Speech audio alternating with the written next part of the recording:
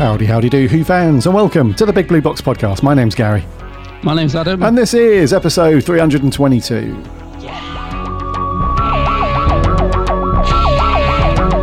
One day, I shall come back. Yes, I shall come back. Until then, there must be no regrets, no tears, no anxieties. Just go forward in all your beliefs and prove to me that I am not mistaken in mine. Our lives are different to anybody else's. That's the exciting thing. Nobody in the universe can do what we're doing. I've reversed the polarity of the neutron flow, so the TARDIS should be free of the force field now. You may be a doctor, but I'm the doctor. The definite article, you might say. The trouble with time travel is, one never seems to find the time. Change, my dear, and it seems not a moment too soon. Unlimited rice pudding, etc., etc. I am the Doctor! For now, for this moment, I am the Doctor again. The ground beneath our feet is spinning at 1,000 miles an hour, and the entire planet is hurtling around the sun at 67,000 miles an hour, and I can feel it. We're falling through space, you and me. People assume that time is a strict progression of cause to effect, but actually, from a non-linear, non-subjective viewpoint, it's more like a big ball of wibbly-wobbly, timey-wimey stuff. I could be a curator. I'd be great at curating. I'd be the great curator. I could retire and do that. I'm the Doctor. I've lived for over 2,000 years, and not all of them were good. I've made many mistakes, and it's about time that I did something about that. Bit of adrenaline, dash of outrage, and a hint of panic knitted my brain back together. I know exactly who I am. I'm the Doctor. Sorting out fair play throughout the universe.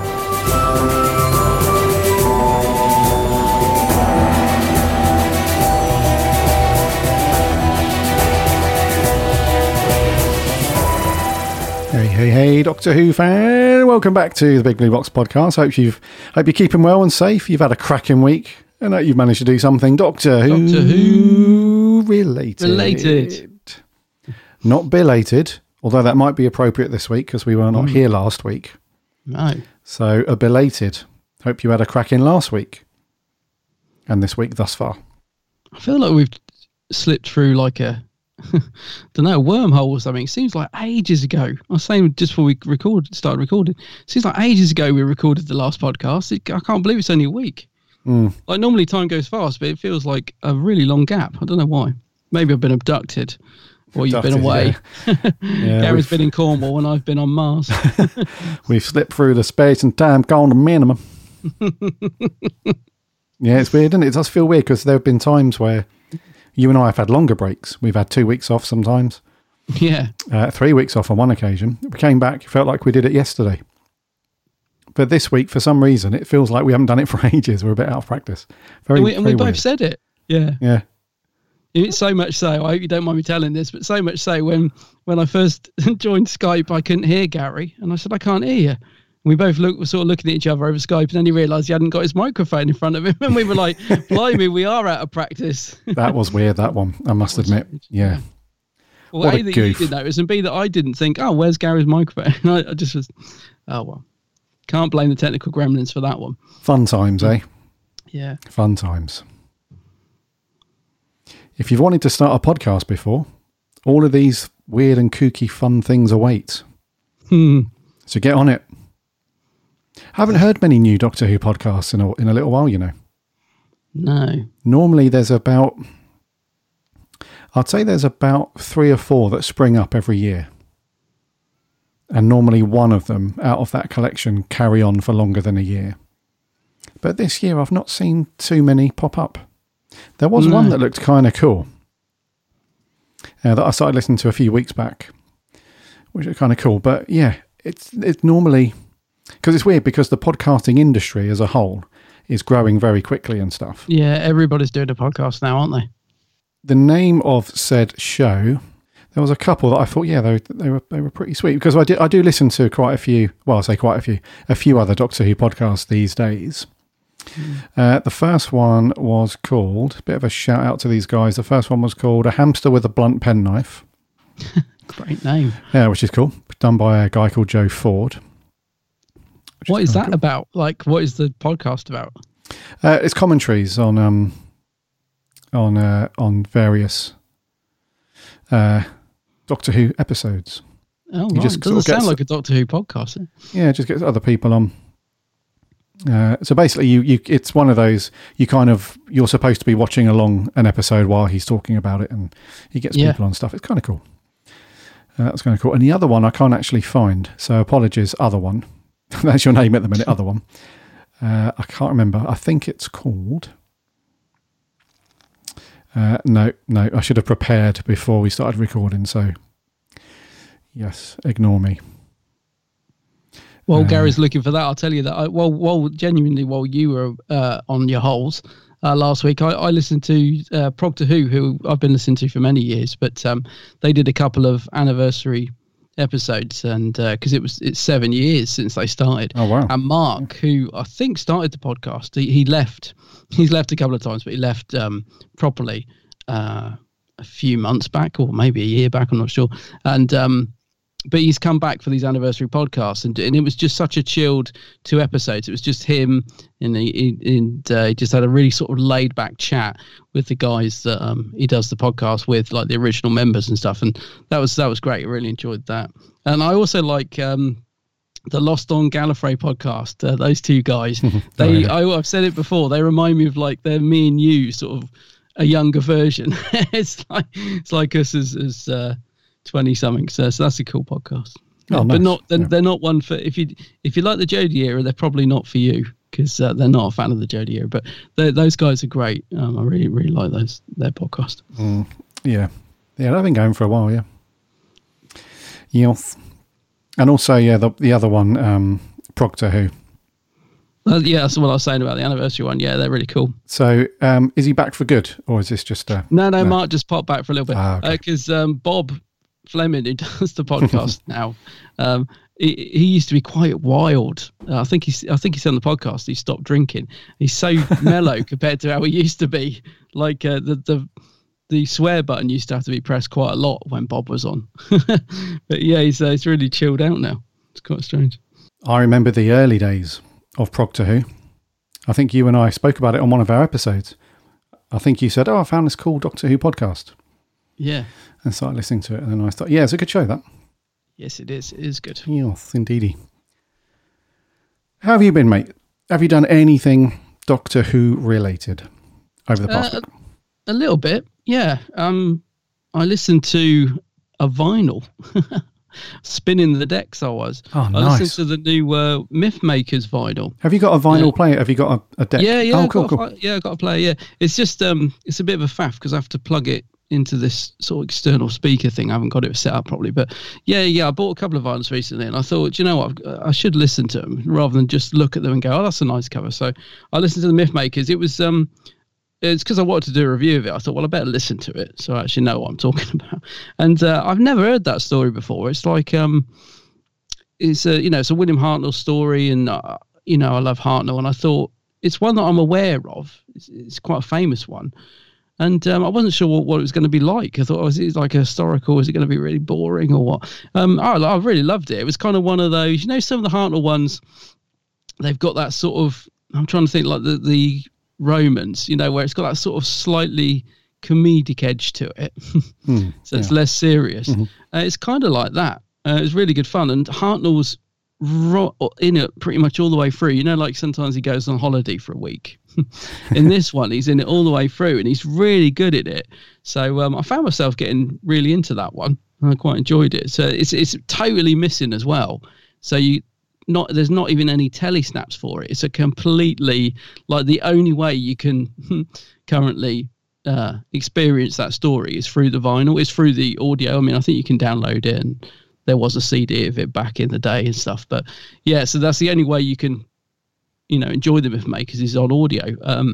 Yeah, it's really good. So I listened to that and found that enjoyable. It's just so good to hear some Hartnell I hadn't ever experienced before, because I just love him. And there is a couple of bits where he's really going for it, and I was thinking, I wish we could see this. It'd be amazing. The only other thing I've done is I've just finished reading Matt Lucas's autobiography, very randomly. This is me going through stuff that I've bought over the years and not actually read or listened to. So I was like, I bought Matt Lucas's biography ages ago, never read it. And I was aware that there was a Doctor Who bit in it. So I thought, right, let's give that a go. Quite enjoyable biography. And there is a cool bit in Doctor Who. On Doctor Who, he talks about working on Peter and Pearl. And he also says that his partner at the time, who sadly died, was a massive Doctor Who fan, huge Doctor Who fan. So when they got together and they got married, Matt Lucas bought him Doctor Who stuff. And one of the things he bought him was the original Eccleston TARDIS prop. And he said, so for ages we had, the actual prop that was used in the Eccleston series. He said for ages we had it, in the basement of our flat when we put like lights in it and stuff. And, people used to love it. They'd come over and they'd have to go and have a picture in the TARDIS and stuff. And I thought, amazing. But then, sort of long story short, him and his partner split up, and before his partner died, and his partner took the TARDIS with him to Edinburgh. And Matt Lucas says, I've no idea where it is now. It's just could be anywhere. So I was like, oh no. So where is Eccleston's TARDIS? It's went to Edinburgh and it hasn't been seen since, apparently. But yeah, so that was quite cool. So got some good interesting little nuggets of info from Matt. Because I remember when he was they said he was going to carry on as an adult. I think a lot of people were like, how's that going to work? Because he seemed like a sort of one-off character, didn't he? But that's right. Yeah. He actually went on to be a really fun part of Series 10, wasn't he? It was like a really nice character to bring back. What was it? I think Stephen Moffat did that with someone else. It was. Oh no, I'm thinking of Catherine Tate. I was going to say it happened a couple of times that people were like, someone was announced and you'd be thinking that ain't gonna work, and yet they turn out to be absolutely brilliant. And I like old Nardi. Old Nardi, yeah. Nardi. Well, I like him in Series 10. I don't really like the episode Husbands with a Song. But the weird thing is, Matt Lucas said starts the chapter in Doctor Who by saying when he was offered it, he'd always swore he would never do Doctor Who. And I thought, oh no, why? Why would he? Why would he say that? He says, I always said I would never be in Doctor Who. But then he goes on to explain why, and it's all because of what happened with his husband, and it's all to do with emotional stuff, not that he didn't want to be in it. And he talks about sort of sitting at the read through and just sitting there thinking, I said I'd never do this, and I'm feeling all the emotions I knew I was going to feel. What am I doing here? And it's like it's really strange to think that someone's going through all that, and it's a good little insight into his time on Doctor Who. That sounds cool. Think he must have, it's a good little chapter. I think he must have still been in the show when he was writing it, because I think he's, even by the end of the book, he's still talking about being in the show. So, right. But so that's cool. So yeah, apart from that's been my sort of Who stuff in the last sort of week. Haven't really done much else. That TARDIS is going to appear in someone's garden somewhere in about 20 years' time. There will be an article online about trying to identify the origin of that prop, because it's been rained on and everything in someone's garden. Yeah. And they'll try and figure out where it came from. Yeah, guaranteed. I think he said he bought a Dalek as well, a full-size Dalek, after he bought the TARDIS. Yeah. But he said they couldn't get it in the London flat and they took it away again. But he doesn't elaborate on it, so I don't know what happened to that Dalek. So somewhere out there's a TARDIS and a Dalek owned by Matt Lucas, but where they are, I don't know. That would never happen with me. I couldn't. The OCD in me could never let that happen.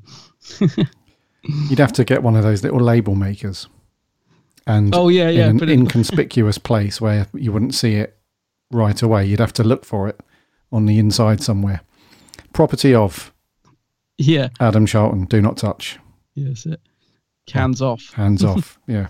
Yeah. So I don't expect, because you've been down in Cornwall, haven't you? So I doubt you've had any time to do anything, Doctor Who, have you? No, mate. No, I've been down in sunny Cornwall. Yeah. Enjoying the sea air, some fresh air, and going off the grid for a while. Yeah. Are you going to do a comedy Cornish accent to get us into trouble? I will not. No. Oh, okay. But no, it was really nice to just be away. Sometimes when I've gone on holiday, because me and my family, we have a couple of shorter breaks in the UK, but our main trip is normally over Christmas and New Year. We go away, and we typically end up doing a city break most of the time. So I normally go hunting for comic book shops and stuff like that. I normally bump into some Doctor Who stuff as I'm out and about, or in the hotel. I watch like what used to be the Christmas special and stuff like that. But this was a sunny beachy vacation, if you know what I mean. So there wasn't, there wasn't any. And I did have a look. I did have a sneaky look while we were there. And then one day we did drive off to another town that was close to where we were. And I did find a really cool little comic book shop, actually. I'll give them a shout out in case anyone's down that way. It's called Into the Realm. Just make sure I'm saying that properly. Into the Realm. Cornwall.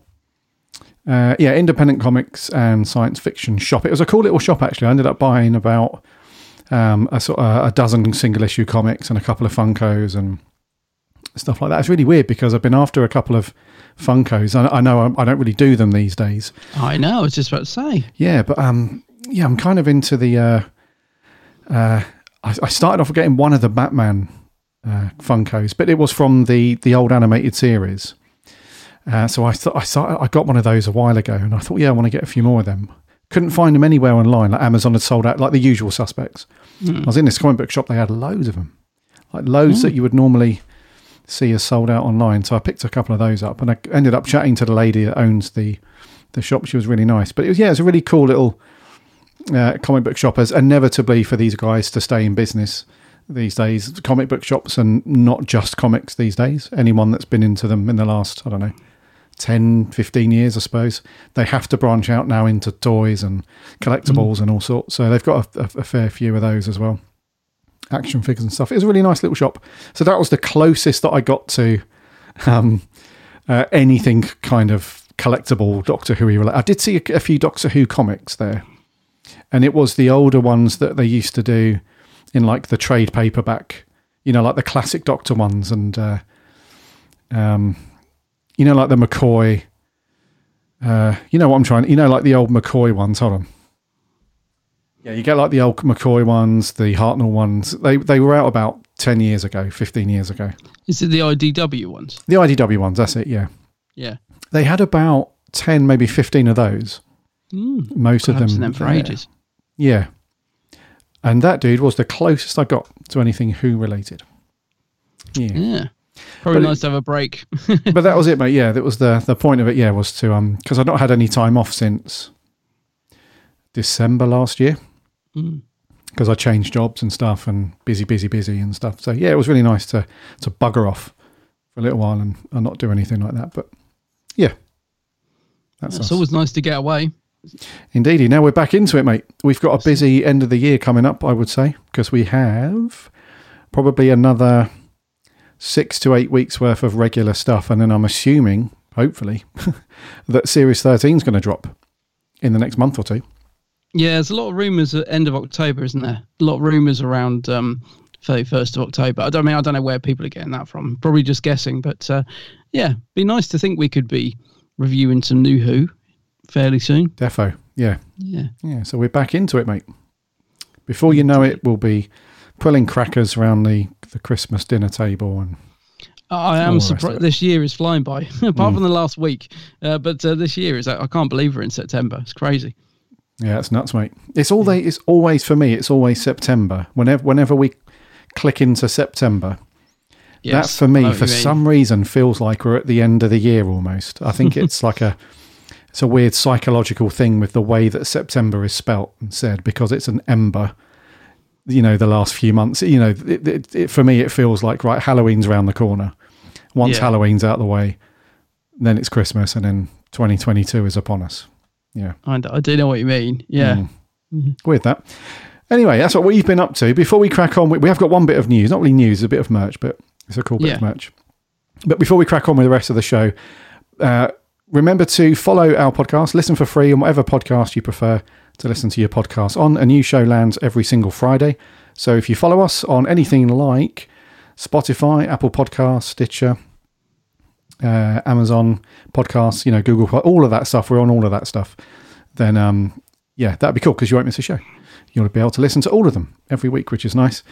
We're on the socials too, Instagram, Twitter and Facebook. You can search for us on those apps, or if you head over to our website, which is bigblueboxpodcast.co.uk, there are links to everything on there. Give us a like and a follow on the socials as we chat Doctor Who and bits and bobs throughout the week.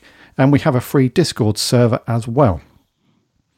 It takes just 30 seconds to sign up. Come and hang out and chat Doctor Who with plenty of other Doctor Who fans. And also, remember to check out my co-host channel over on YouTube. It is, of course, The Geek's Handbag. Yeah, go check it out. I've been beavering away for non-stop pretty much for the last 2 weeks, trying to make a couple of new videos. So, yeah, go and check them out. Got a little review of the new Terrence Dicks books, which are cool. I saw that, mate. And, nice. And I've got by the time this podcast goes, I should have a new video out taking a look at that Mythmakers vinyl I was talking about. So, yeah, go and check out the new vids. Yeah, sweet. Yeah, so go and, I say every week, and I mean it sincerely every week, go and get comfy, get a drink, and settle in and watch loads of videos on Adam's channel. Very, very cool. Geeky stuff. And Adam's on the socials too, under the same name, The Geek's Handbag. Go and stalk him. Go and chat sci-fi and Doctor Who. That's it. Right, let's land it, dude, and talk about this bit of news. Alrighty.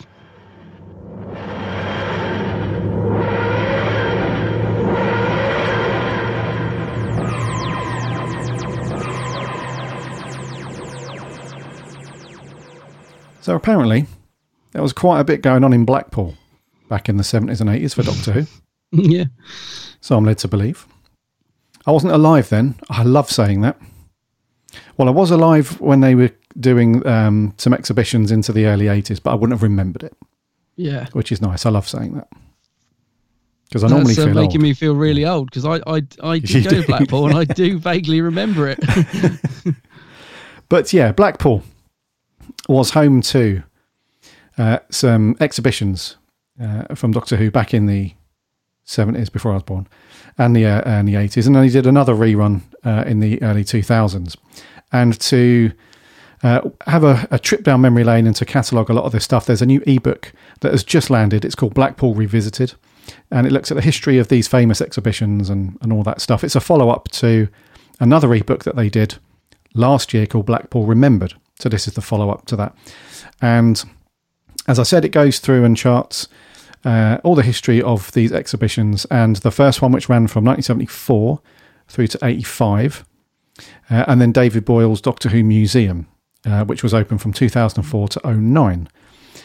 And it's also got it's that kind of coffee table book where it's just got tons of photos, loads of supporting text that take you through all the history and so on, and a little bit of blurb from the forward from Lorne Martin. Says the reaction to the first book inspired us to do another one, this time even bigger, 600 pages.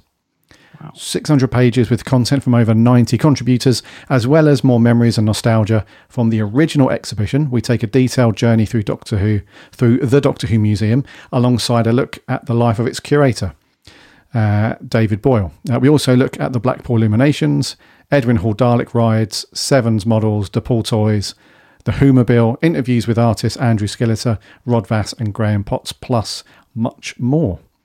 And I took a look at the website earlier. You can see a really nice cover and stuff. And just a reminder, this is a free ebook. So I'll put a link to this in the show notes. It's a PDF, and just have at it. It sounds like a really cool book. I've already downloaded it. I'm going to take a read over the weekend. So yeah, seems like a good book, this one, dude. Yeah, I was going to say these are lovely. I mean, I know I'm always banging on that I'm a physical product person and the stuff, but the amount of work that's gone into this, I'm definitely downloading this and having a look. It's wow, what a lovely thing to do, and the fact it's free as well. Yeah, I'm definitely downloading this, mate. Gonna have a look at that. As I said, I do. You know, I've got very vague memories. I don't know how old I would have been or what year, but I do remember my dad taking me. Well, my mum and dad taking me to the Blackpool exhibition, because I can remember walking down and seeing the TARDIS console, but I didn't realise it at the time. But it wasn't like the proper. It was like one that had been made especially for the exhibition. I think it was like an unofficial, but to me it just looked amazing. So, but that's all I can remember about it. But God knows what year that was or how old I was. I probably don't want to know. Yeah, it's probably best probably would have been the 80s though. I think leave it alone. Yeah, yeah. No, I'm sure it was the 80s. Okay, and then just a nice little nugget of an additional bit of stuff to look at when you go onto the website for the ebook. If you scroll down past where the download button is, keep going. They reference the cover artist, which is a guy called Alex Storer, and they put a link to his website where where he's got some other Really cool artwork that he's done, not just for Doctor Who, but like fantasy and sci-fi. There is a Doctor Who section, and he's put some artwork on there that he did for Doctor Who magazine over the years. And some of that, there's not a lot on there. There's about a dozen or so pieces, but it's gorgeous. Really nice work. I'm looking at him now, yeah. Yeah, so go and check it out. That's really cool. Yeah. And free. And it's free, of course. You can't go wrong, can you? Yeah, so Blackpool Revisited. Go and give that a download. An interesting look at some of the stuff that happened before I was born. When Adam was alive. All right. Keep rubbing it in. Right, that's it for news, mate. What are we going to do for review this week? Yeah, so this week it's the 5th Doctor in his very first adventure called Castrovalva. That's the trouble with regeneration. You never quite know what you're going to get. I'm the Doctor. Or will be if this regeneration works out. We need to take him somewhere uncomplicated. Somewhere away from technology. Classic plainness, as exemplified by regions like dwellings of simplicity. Castrovalva. Someone's manipulating Castrovalva.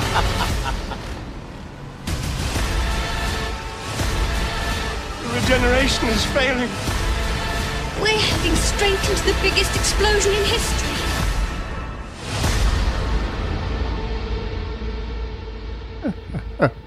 That laugh, I know. Oh, dear. There's one bit where he must laugh for about, feels like 5 minutes. And you can just imagine the director going, keep going, Anthony. Keep going. Bit more laughter, please. It's just, yeah. Crazy. Yeah, I'll read you. Yeah. Fiona Cumming was like, I've watched a few cartoons recently. And the baddie always has this evil cackle laugh. Yeah. So let's do that.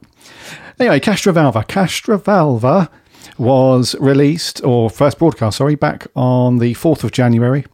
And it finished up on the 12th of January. 4 episodes, 25 minutes each. It was written by Christopher Bidmead, directed by Fiona Cumming, overseen by Eric Saywood and John Nathan Turner. Peter Davison is first outing properly as the Doctor, accompanied by Matthew Waterhouse, Sarah Sutton and Janet Fielding. And the synopsis is the Doctor's latest regen has proven most unstable, and his two companions, Tegan and Nyssa, help him recuperate on the tranquil planet of Castrovalva.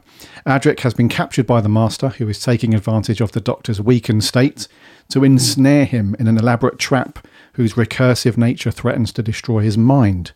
As the Doctor begins to recover, he realises that the Master's trap for Adric is even more intricate than he could have imagined, and that he will stop at nothing to gain his revenge over the Doctor. Which sounds rather good. Oh, man. So, Castrovalva, dude. Hit me up. Castrovalva. Yeah, I've always had a soft spot for this one because I absolutely blimmin' loved it as a kid.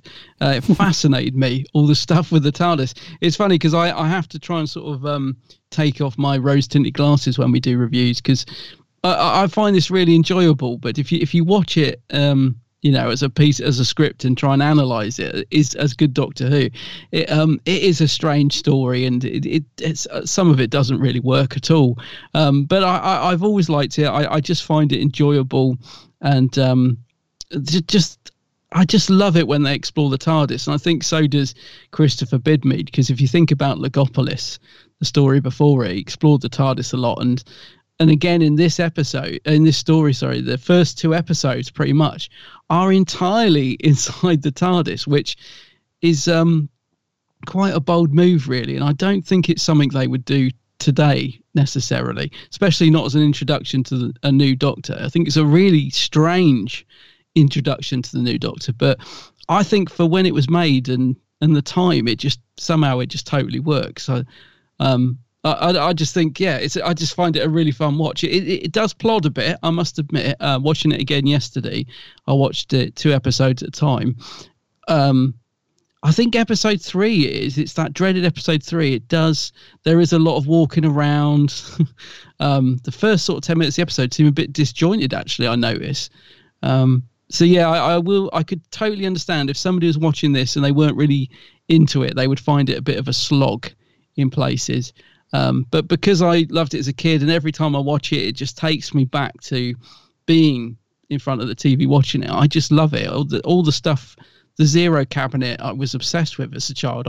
I turned one of my parents like a wardrobe or something. I don't know what it was. I remember getting this white sort of cabinet and putting it on the floor, and I would lay in it and pretend it was the Zero cabinet. drove my parents nuts. So something about this story, very much like Legopolis, just captured my imagination as a kid, and I love it. So every time I watch it, it just takes you back to being a child, really. But I think it's got some great stuff in it as well. I don't think it's just nostalgia. The reason I like it, I think there is some really interesting ideas. I still love it when they're trying to escape from Castrovalva and it's closing in on itself. I think that's brilliant, and I love the effects as well for the time. I think it's great the way they sort of fragment the screen to make it look all disjointed. And I like the fact that Peter's doctor's struggling, the regeneration's not quite working. I love all that stuff at the start. It does go on a little bit too long, I think. I think by the time he gets to Castrovalva, you kind of want him to be the doctor. But I love all the stuff at the start and him going into the Zero room and all that stuff. And unraveling the doctor's scarf, which I remember at the time being like, what? No, you can't do that. That's sacred. All that stuff, and seeing the scenes where he gets his costume and all the stuff that you love from a regeneration story, I think is kind of thrown in this one. He does impressions of the other doctors, which are a bit cringy, to be honest, but I still like it. And he references loads of things like Canine, and I think he calls Nissa Vicky at one point, and all that stuff. Mentions Romana. There's just lovely little things thrown in for the fans. And I don't know. It's impression. Yeah, the Hartland impression. And I think he does a terrible Troughton impression at one point, doesn't he? So it's like, come on, JB. It's a bit cringe, but there's a lot to enjoy in this story. I think I've always had a soft spot for it. So it's going to get a thumbs up from me. I do think it's odd, and I do think I could totally understand people who don't enjoy it or find it a slog, but there's something about it that I've always just really liked. I never really get tired of watching it. The Legopolis and this one back to back, I just love them, really. And they flow quite nicely from one to the other, I think, as well. Yeah. So what do you reckon? Because you like Legopolis, don't you? I remember when we reviewed it. Yes. You like Legopolis, don't you? Yeah. Yes, yeah. I actually quite like Castrovalva. Oh, do you? Oh, right. Okay, good. Yeah. I don't know why. Yeah, I'm a bit like that. I always put it down to the nostalgia, but yeah, I always think that because it is odd. Strange, it's isn't a strange intro episode, isn't it, for the new Doctor? It is a bit. Yeah, it's a weird mix of... You can see what they were trying to do, absolutely, with the whole... he's not quite sure what's happening to him. He knows he's regenerated, but he's not got his head together yet, and his cells are, rebuilding and stuff. I think they play a lot on that in the modern Doctor Who, Defo, where they go a bit more sciencey with it. Even though Nissa does throw in a couple of little lines about, his cells are doing whatever, and that's all cool.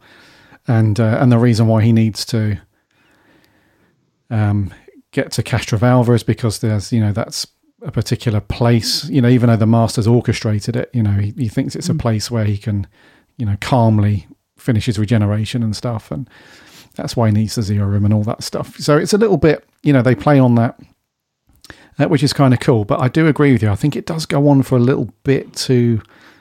It's pretty much up until halfway through episode 3, really, that he's still got that, who's the Doctor? I'm looking for him as well, kind of thing. Yeah, that's right. Yeah, and he's sort of collapsing on the floor, and you kind of want him to be the Doctor by that point. It did remind me a little bit of Tennant in the Christmas Invasion, where he literally only turns into Doctor in the last sort of 5 minutes, But so it's a little bit like that in a way. Yeah, it's a bit, yeah.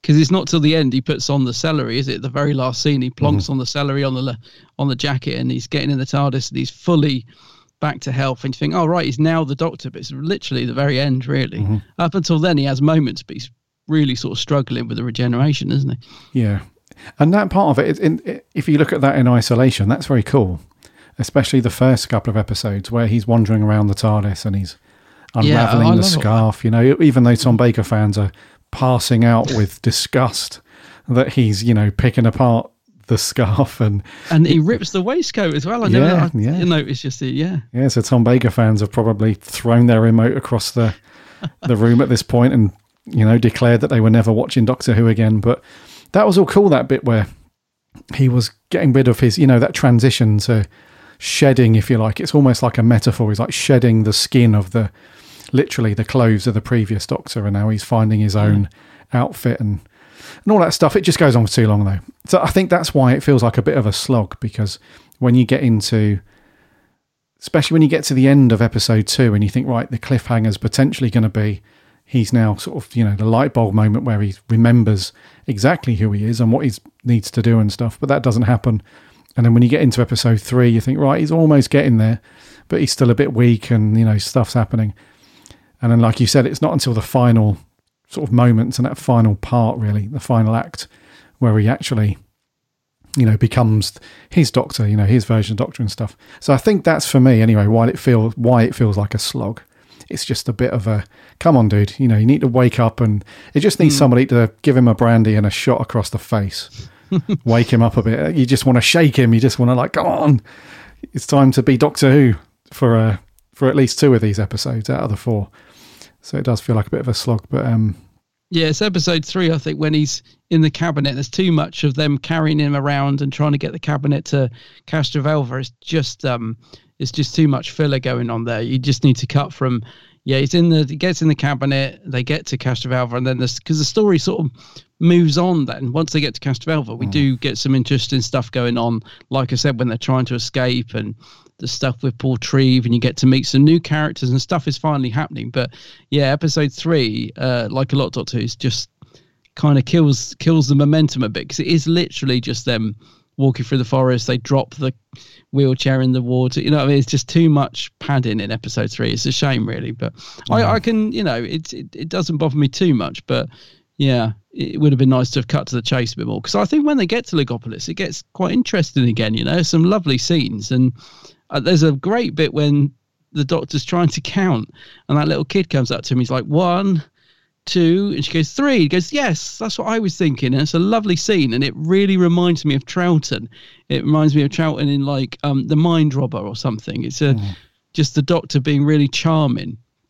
And then he remembers Adric, doesn't he? He's like, oh, you should get a star for mathematical excellence. And he's like, Adric, you know, and all that. And I think there's some really good, nice bits of writing in the 4th episode. I mean, that might even be the 3rd, but I don't think it is. But anyway, once they get to Castrovalva, things sort of pick up again, I think. It's such a ridiculous, elaborate plan. This is what I mean. If I'm just watching this for my own personal enjoyment, I don't really question it. I just enjoy the story. But when I'm watching it for review, I'm thinking yesterday, why is the Master going to all of this trouble? He could so easily just, you know, kill the Doctor if he wanted to. I know it's all about the cat and mouse sort of thing, but it's a ridiculously elaborate plan just to kill the Doctor, isn't it? And when he's trying to break into the cabin at the end, it's almost laughable. It's like, why have you done all this just to lure him the cabinet there? It doesn't really make any sense. But you kind of just go with it, I suppose, don't you? In a way. A bit like the tapestry. I'm like, what's the tapestry about? That's just weird. Like that tapestry screen. I mean, I like it because it is strange. But what's it about? Like the tapestry with a monitor on it. I don't know. And Adric's projecting from beyond it. Because that's the other thing I was thinking yesterday as well. Adric's on the TARDIS at the beginning, but he's not really there. So he's a projection.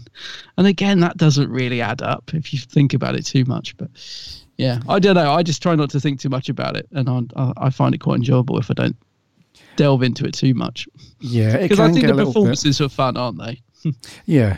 Oh, definitely. Yeah. And it can get a little bit sort of mind melty if you try and stick to the Master's plan too much. Yeah. It is very elaborate. Because at first you think, oh, he's just trying to blow the TARDIS up by sending it into, what was it, the inrush? You know what I mean? When it's all heating up and So you think, okay, he's just trying to literally just destroy the TARDIS with the Doctor inside, and that's it. He's off to the beach. But then you realise that the hydrogen inrush, that was it. Yes. But then you realise that no, that was just in fact a small piece of the plan. Yeah, because even though the Master seems quite miffed, he's like, "That's impossible," when he sees the TARDIS appear on the show me. Yeah. He just, that lasts for about a second, it feels like, because then he's just sort of grinning again. He's like, "Oh yeah, I've got a backup plan in the back pocket, so this one's going to be a slow burn though." This is going to be a belter. Yeah. But it's a shame, about the whole, what we were saying about part 3 being it does feel a little bit filler, and that plagues some of the 4-parters from Classic Who. But because they shifted the broadcast schedule, didn't they, for this series onwards? Well, for this particular series anyway. It used to go out on a Saturday or a Friday? When was it? Saturday, I think. Saturday, yeah. And they moved it, didn't they, to a Monday and Tuesday early evening slot. But loads of people complained because for some reason they were missing part 2. They didn't realise that part 2 was going to land the next day. Oh, right, yeah. So they just thought that next Monday you'd have part 2 and onwards. So a lot of people actually missed out on part 2, which is a shame because for them, they would have gone to part 1 straight to part 3, which was the bit of the filler one. So for those, because back in the day, you have to remember, some of our younger listeners, you have to remember that back then, there was no Sky Plus, there was no catch-up TV, no streaming services. It was like you watched it or you didn't. That's right, yeah. Or you kind of with the VHS recorders, some of them you could set a timer, but it was based on a real world clock. So it was like, later on today, I'm going to record Doctor Who. But if you didn't even know it was on the following night, that was useless as well. You just wouldn't know. Because I imagine that not a lot of people would have stuck around. Back in the day, that used to be the announcer on terrestrial television here in the UK. It used to be, tune in tomorrow for the continuation of Doctor Who, Castrovalva, all that stuff. Yeah. If you'd have just turned over or turned off as soon as the outro theme kicked in, you would have missed that. Yeah, because they didn't used to do it over the credits like they do now. No. They used to wait right till the end of the thing had finished, didn't they? Yeah. And then they would tell you, not like now. The picture didn't shrink and then... Exactly, yeah. They didn't do this thing. They had... Each channel had their own little ident. So when the credits finished, you then had, like, BBC used to use a lot of globes, like a spinning globe. That's right. With the number 1 in the back or the 2, whatever. And then the announcer would do that little bit in between shows. It wouldn't be over the credits, as you said. So yeah, it's unfortunate for those people that thought it was coming back a week later to only have missed part 2 and then think, what the bloody hell's going on here and why is it so boring? So yeah, I think they tanked it. Not tanked it. They changed it because it tanked so hard, and not good. No, I was going to say, what is going on with the Master and Adric though? In that's another thing that's just bizarre. It's almost quite creepy, isn't it? The fact he's got Adric sort of spun up in this metal web, and the little why does he need this little ramp to rise him up and down? Why does he bother with it? Why doesn't he just leave the ramp up? Because I don't know if you've seen the studio footage of this, mate, but so there's no talking from the moment he leaves the floor until he doesn't talk again until he gets on eye level with Adric.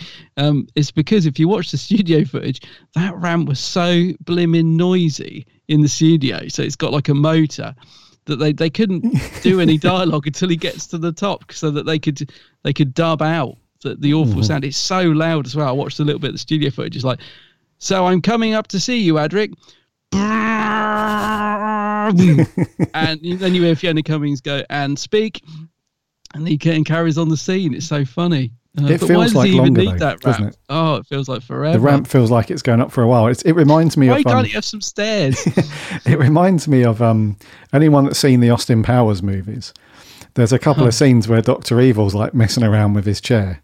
Like the dialogue stops and he's trying to raise his chair up and it's going up and down for ages. It feels like it's happening forever. Yeah. And then it feels like that kind of... obviously it's unintentional, but it's very comedic kind of... Well, we've built this now. so we're going to bloody use it. Yeah. That's exactly what I think must have happened. Yeah. They were like, well, because you would think the director would say, do you know what, that's unusable. Let's just start the scene with the master at the top. Like, we don't need to see him rise up. But no, I can only assume they were like, well, we've spent all this money on this thing with this motor. We need to use it. Oh, okay then. Because they do why it twice else as would well. you use it? Yeah, I know. Got to get their money's worth. But those scenes are unintentionally funny anyway. I just think, I swear you can see Matthew Waterhouse laughing as well. I'm sure he doesn't realise he's in shot at one point. I think it's the first or second time the Master's rising up on the ramp to talk to him. I swear you can just see Matthew Waterhouse laughing at him, as if to say. And then as soon as he gets to the top, he goes back into character. He's like serious. I don't think he knew it was on camera. Yeah. Because either that or he just couldn't hold it. I mean, you can understand it. Maybe he just couldn't hold in the laughter. I wouldn't have been able to, I don't think. I wasn't a fan of Anthony Ainley in this one, mate. Really? Yeah, and it's not because anything towards Anthony Ainley. I think he's a good master, great master. I just felt that he was written to be really comic booky, if that makes sense. I do know what you mean. I mean, I like him in it, but I do get what you're saying. He is written to be panto villain. All the exactly laughter that, yeah. and the sort of... He's written to be over the top, isn't he? Yeah, and he doesn't do anything either. I mean, he doesn't do anything physically, because if you think about the scenes that he's in throughout the entire story, he's either just standing still, he's just on the spot standing still, talking to Adric when he's in the big web thing, or he's knocking about very slowly as the Portreeve. But then when he comes out of his disguise as the Portreeve, you think then that there's going to be a bit of it would get a bit tasty at that point. But he just kind of wobbles around on the spot like... That's what I mean. He's got this elaborate plan, and then what does he do? He just... Yeah, I do know exactly what you mean. You can't I will see your face one last time. Yeah, you can't see this, listener. Adam can see me because we're on Skype video, but I'm kind of bending my knees and just rocking backwards and forwards with my hands out. It's like a chicken. But that's what he does, though, and he never runs after anybody. He doesn't go to slap anyone, and he doesn't do anything really. And I think the most he ever does is he thinks that the Doctor's inside the whatchamacallit, the Zero Cabinet. Yeah, so he's like, Doctor, come out, sort of thing, and then he, in anger, he sort of throws it on this little weird poker, doesn't he? To try and get into it as well. It's like, what's that? Yeah, it's like surely the Master would have some sort of, where's his tissue compression thingy? Yeah. Like, he's got this tiny little poker trying to get into the cabinet. It's crazy. Yeah, I thought it was a crowbar at first, but it's just this little weird, And then in anger, he just throws it on the floor, and we know that they, filled it with books and stuff. Yeah. And even then, he's just on the spot. He's just wiggling around, and yeah. So I love Anthony Ainley. Don't get me wrong, but I felt like the Master in this one, he was just really panto for the sake of it. Like, he's in terms of on paper, looking at the story on paper, it should be like the Doctor's on the ropes. And everybody is on the ropes throughout the entire thing because of his plan. But it feels like he's not really taken seriously. Like the only person that's really sort of up against it is Adric, really. Because Adric's the one that's been captured and he's being held against his will. And the Master's really manipulating him to a point. And although Adric is able to reach out a couple of times to Nyssa and stuff, really he's just... There's no way for Adric to escape, really. He has to be rescued. So Adric's really, for me, the only person that feels any kind of proper threat from the Master. Everyone else, even when Castrovalva's kind of imploding on itself and we have that recursion thing going on, even then it's just like a carry-on film where they're just sort of running around the same set. That kind of Benny Hill joke. I was going to say, if you put the music on, that'd be hilarious. Yeah. So it doesn't really feel like, even though on paper, like I said, his plan is pretty brilliant, it doesn't feel like it's very executed well thought out. Yeah. On screen kind of thing. It just, because I think we're more concerned and the viewer's more drawn into the whole regeneration thing rather than defeating the Master. That's the vibe that I get from it. Now, that's not to say that I think it puts a downer on the story, because like I said, I do give it a thumbs up. I think it's a good it's a good watch in a weird way. I don't know why it's a good watch. But yeah, I just wasn't overly taken with Anthony Ainley, dude. Not because of him, but just how he was written. Yeah, no, I think you made a good point there. I've never, no, I do agree with you to an extent. Although I like him in it. Yeah, you're right. He's not at the top of his game, is he? I mean, his disguise is rubbish. Poor Treve. I mean, well, actually, it's not rubbish. I think it's just that Anthony Ainley is so recognisable, even when he's under loads and loads of prosthetics. I don't know if it's the voice or his eyes. It seems it's really difficult to hide him under any disguise without it being obvious. I doubt there were many people that didn't guess that the poor Treve was the master. I would be surprised. I don't know. Back in the day, maybe, but as soon as he comes on screen, you're like, here he is. He's going to whip that fake beard off any minute, and he's going to do a cackly laugh. It's all going to go wrong. What did you think to the effect, though? Because he doesn't just take a mask off or a fake beard, does he? They do this weird... I didn't like it. Back and forward. So he's obviously filmed that scene twice. Yeah. One with the costume, one without. And then they do a very, very quick half-second cut that kind of flashes between the two. That was... I'd have preferred it if he just ripped the beard off, to be honest. It didn't really work. I think it was trying to insinuate that he had properly embodied this old person and he was coming back to his proper self rather than he was his proper self with just a fake beard and hair and a wig and stuff. Yeah. Maybe. I think the bit where he tries to escape, I've always found that a bit weird as well. You know, the bit where the master's trying to escape, he's chasing after the Doctor, and then all the people from Castrovalva are all sort of tugging at his clothes and dragging him back in. There's something a bit creepy about that. I don't know. That scene's just, I don't know. It's just the way they're all sort of all over him, and it's I don't mean it in a it's done badly. I always find that scene quite strange for some reason. It's just weird to see the master being manhandled in that way, because, like you said, he's normally so powerful, isn't he? Yes. And it's just strange.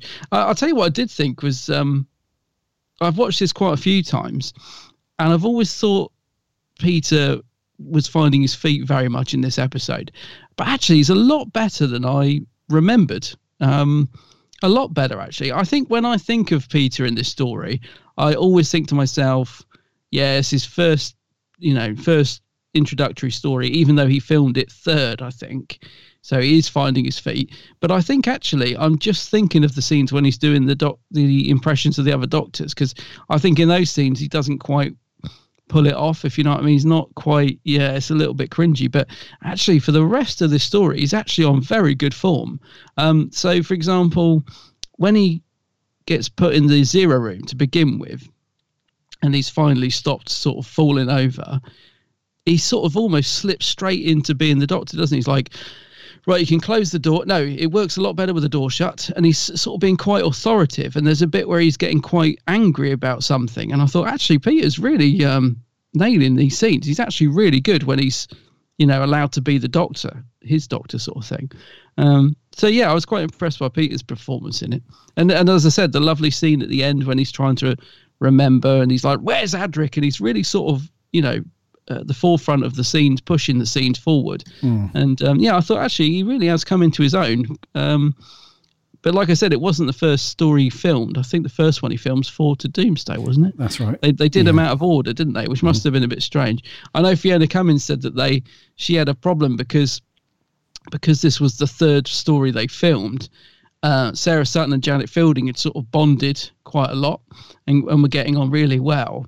And with Peter, and she was saying, look, you guys, you've got to go back to the start. You've got to remember, you haven't really got to know this Doctor yet, so you can't have that. You've got to act differently. You've got to act as if you don't really know him. You're too, you know what I mean? You're already, the chemistry is already there, and you haven't got that yet. So that must have been quite strange to sort of think, oh yeah, we've got to act as if we don't really know this guy, when in actual fact they got to know each other quite well, because I think they'd filmed 2 other stories. So that's a bit weird. Yeah, I can imagine it would have been very easy for them to just plod along with that kind of banter between them, because they'd got to know each other very well at that point. If this was the 4th one. Was it 3rd or 4th to be filmed? One of the 2. I think it's 3rd, yeah. So, I mean, fair play to Fiona Cummins for reminding him of that fact that we're going back to the beginning now. You know, you've never seen this Doctor before. You can't be like, you know, having all the bants and laughs and stuff. So, yeah, I think it's good she picked up on that, to be fair. Do you think it flows on well from Legopolis? Like, do you think the way it picks up straight from it? Because I think at one point they were gonna start the season with a totally different story, which wouldn't pick up from Legopolis at all. It would just go straight into the Peter as the new Doctor. It's kind of like, you know, as if he was already established. There was going to be none of this post-regeneration stuff. Which do you think that would have worked better, or do you think it's good? Because I personally have always loved the fact that it starts straight from where Legopolis leaves off. I love the fact that we continue the story and we get to see Peter become the Doctor. But do you think because I think nowadays they might have done it differently. I think, you know, they would want to get straight into the story so that viewers aren't bogged down with too much baggage from the previous story. But I must admit, I think it carries on really well from Legopolis, even though I think it's filmed in a different location. It does look slightly different if you look hard enough, but it doesn't bother me, any of that stuff. Like I find the beginning quite funny when Tegan steals the ambulance and all that, and Adric gets into the most hilarious ruckus. Yeah. It's so ridiculous. I find the beginning really fun. Take your hands off me. He's having the right old scrap, isn't he? Yeah. But yeah, I think it picked up well from Legopolis. I like the fact it carries on. I'll tell you what I would have liked, though. They do mention in the production notes, so when Peter's really struggling with regeneration in episode 2, I think it is, you know, when the Zero Room is jettisoned, which is a great idea. I love that. So they go in it and it's gone. I thought, oh, that's good.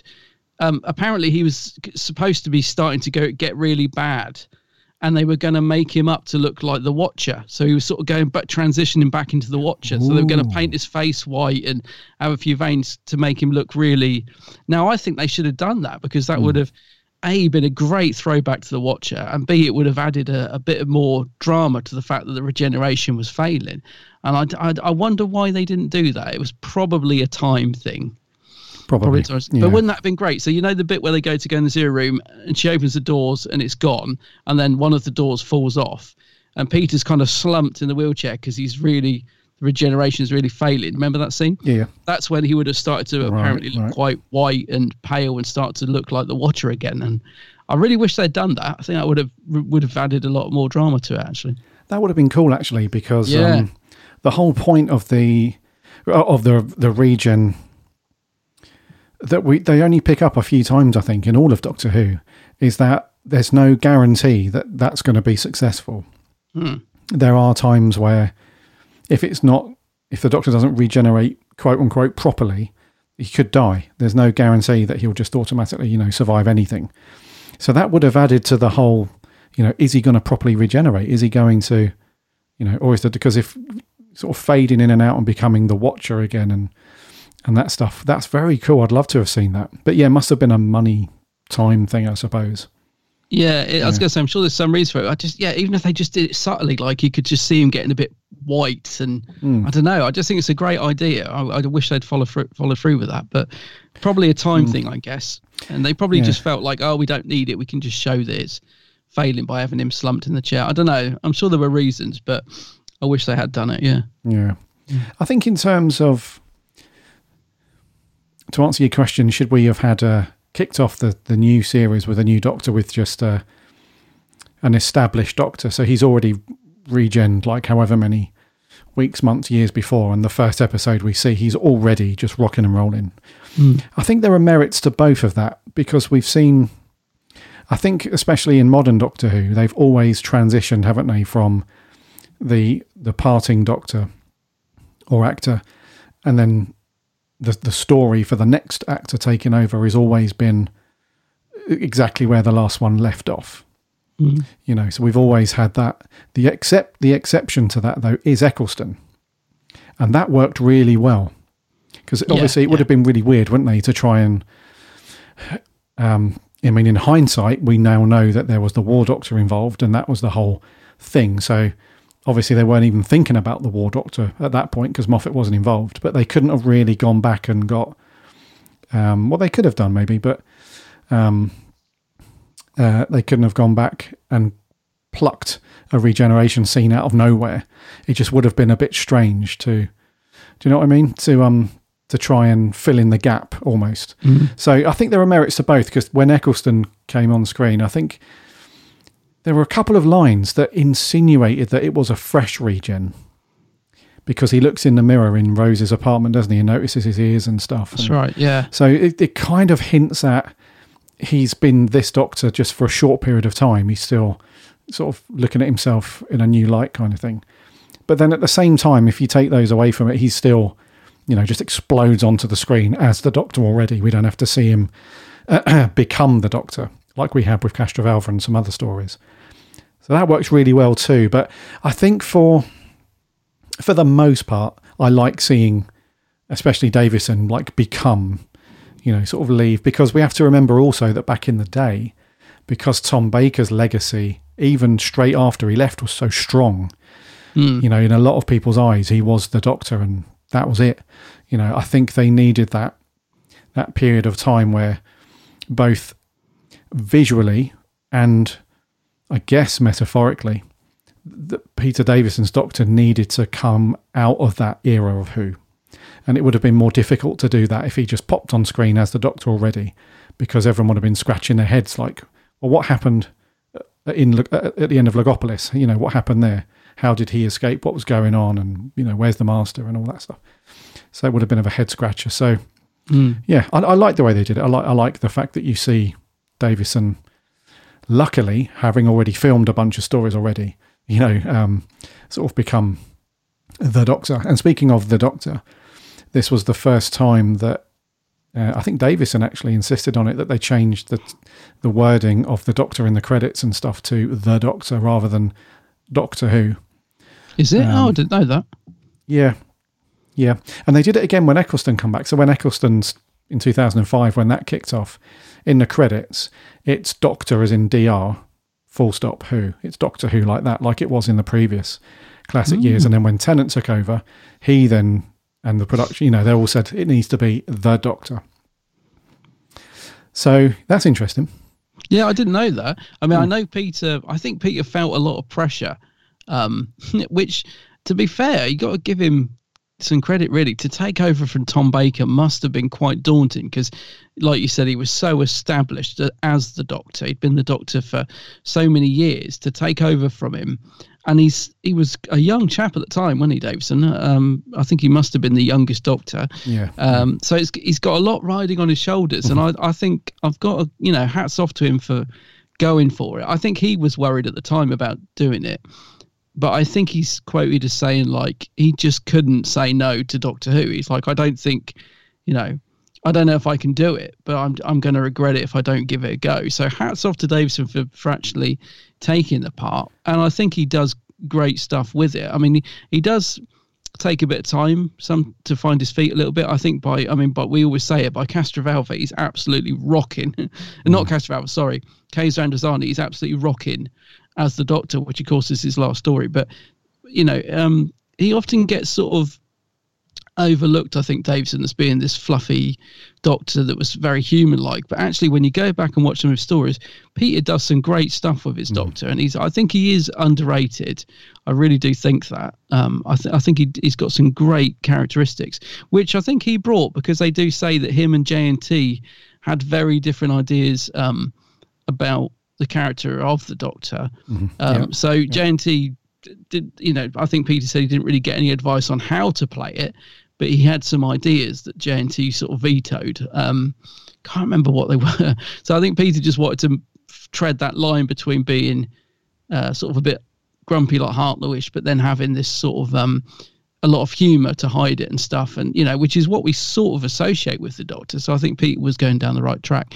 But yeah, I think he finds a good line between those two. He's one of those Doctors, I think, that I always like it when Peter's Doctor suddenly starts laying down the law. Like, he is quite easygoing, so it's quite cool when he really suddenly flips and sort of has a go at like Adric or Tegan. It's it does remind me a bit of Hartnell when he does that. He has got this sort of irascible side to him. Yeah, for sure. Which I think people forget about with Peter's Doctor. They just think he's Mr. Nice. I think that the atmosphere on set as well, you can tell that it's a much happier time filming on set. You can just see that the tensions from Tom. I love Tom Baker, but he will admit himself that there was a lot of tension towards the end of his era. And I think the cast, to an extent, may have just been treading on their eggshells a lot of the time around Tom. I think with Peter, you can tell that it's brought in a totally different atmosphere. The cast got on very well. We all know that. And he was quite an easygoing person to work with. And so you can see there's a much more lightness of performance from the actors as well. So definitely. I think Peter brought that as well, that sort of much calmer, much more relaxed atmosphere to be around. And I think one person in particular is certainly noticing it, and that's Matthew Waterhouse, who seems to have let the reins off a bit. He seems to have found almost a new confidence, but to me he's gone a little bit too far the other way. So when he first sort of started, we said his performance was a bit all over the place. And then I can't remember what story we were reviewing where we said he seems to have found his character and was quite good. And then we get to Castrovalva, and I think he's almost got a bit too confident, because some of his scenes, he's way over the top. Like the scene where he's talking to Nyssa in the mirror. He's like, no, don't turn around, don't look now, and he's really trying to give a great performance, but actually he's just gone way too far. It's just like, no, tone it down. Fiona Cummins perhaps should have said, Matthew, it's great, I love your enthusiasm, but just tone it down a little bit. It's not the best performance of Matthew in this one, I have to be honest. And he probably feels like now that he hasn't got that intense stare from Tom Baker, what I mean. And the shackles, he can just do what he wants. He can fire it up a little bit, but there's a bit where the doctor says to him, do you see anything you don't recognise that could get us out here? And he looks around, and then he goes, oh yeah, over there, and points to the direction he hasn't even looked in. He's like, oh, over there, some hills. And they're like, what is it? It's a very enthusiastic performance from Matthew, and I do, I like Adric, but he's a bit he's trying a bit too hard in this, I think. It feels like he's gonna, this is my time to shine, sort of thing.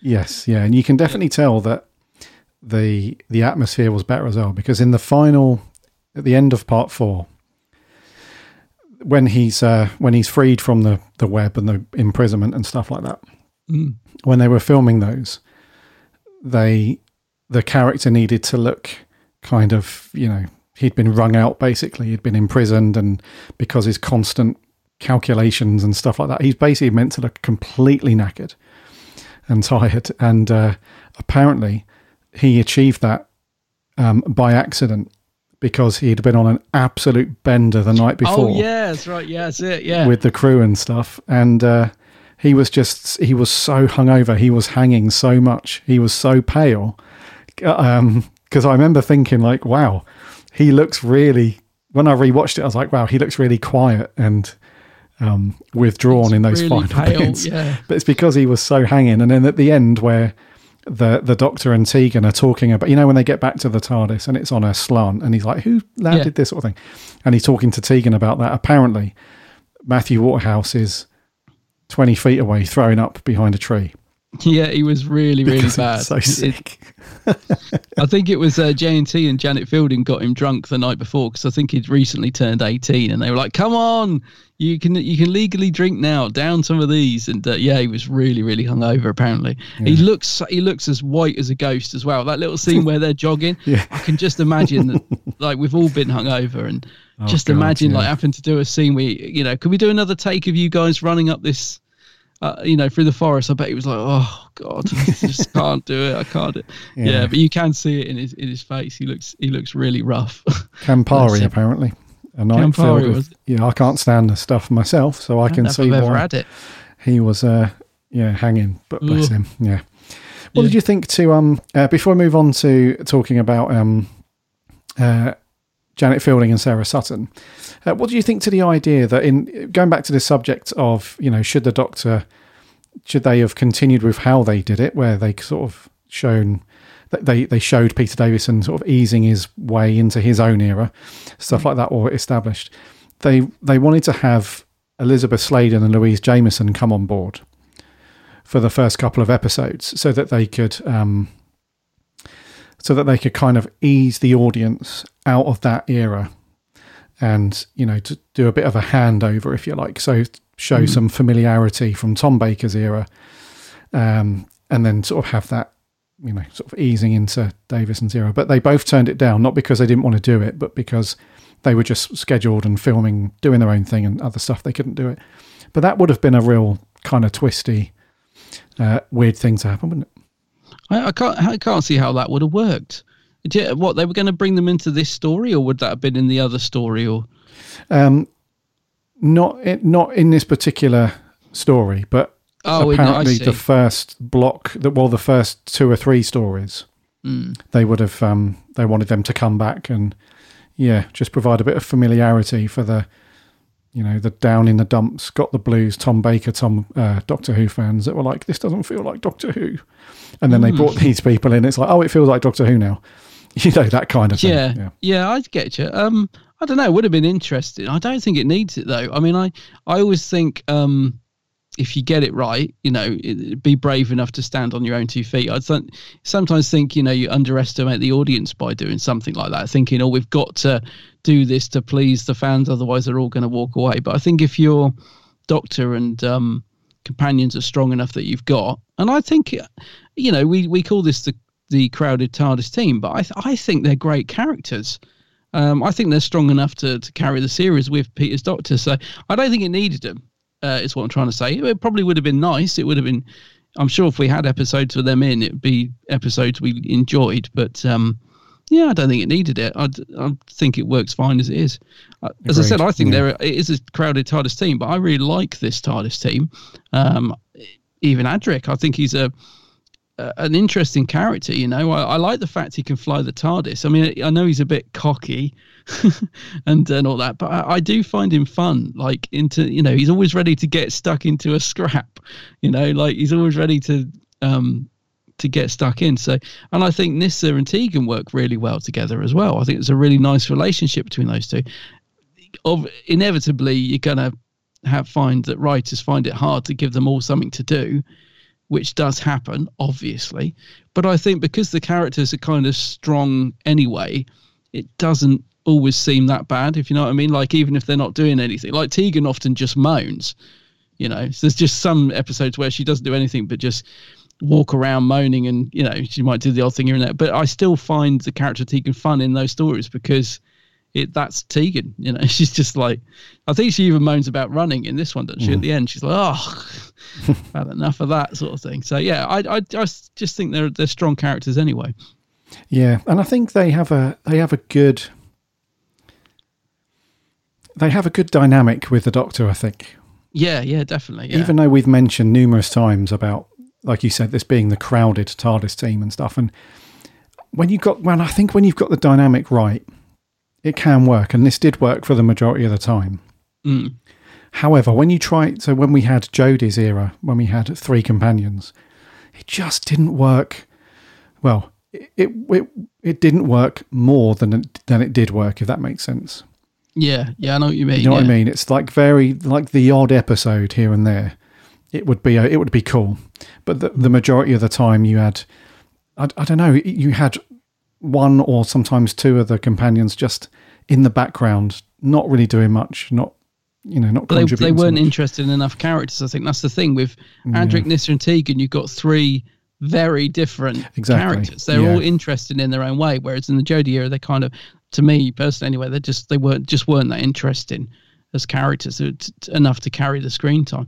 But it's weird because I think you just said that the dynamic is there between them and the Doctor, and I think that's very true. So Adric, Nyssa and Tegan and the 5th Doctor, there is a real good chemistry between all of those characters. Even the Doctor getting a bit annoyed with Adric now and again, there's something between all of those characters enough to sort of keep the momentum. I don't think it would have worked with Tom's Doctor, for example. I think if you had Tegan, Nyssa and Adric and the 4th Doctor, I think you would have struggled a lot more to find stuff for them to do, because I think Tom's Doctor was more domineering as a leading character. Yeah, it agree. Was, whereas Peter sort of shares the screen time more with these characters, and I think it works pretty well for the most part. Mm-hmm.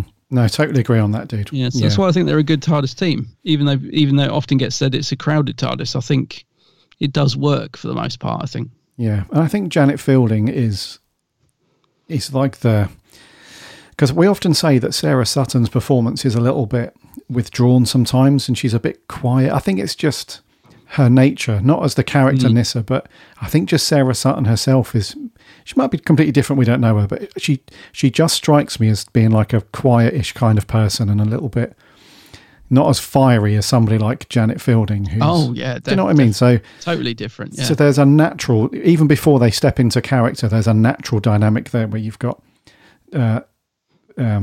Tegan being very mouthy and complaining a lot and all that stuff, and Nyssa just being the more quiet kind of.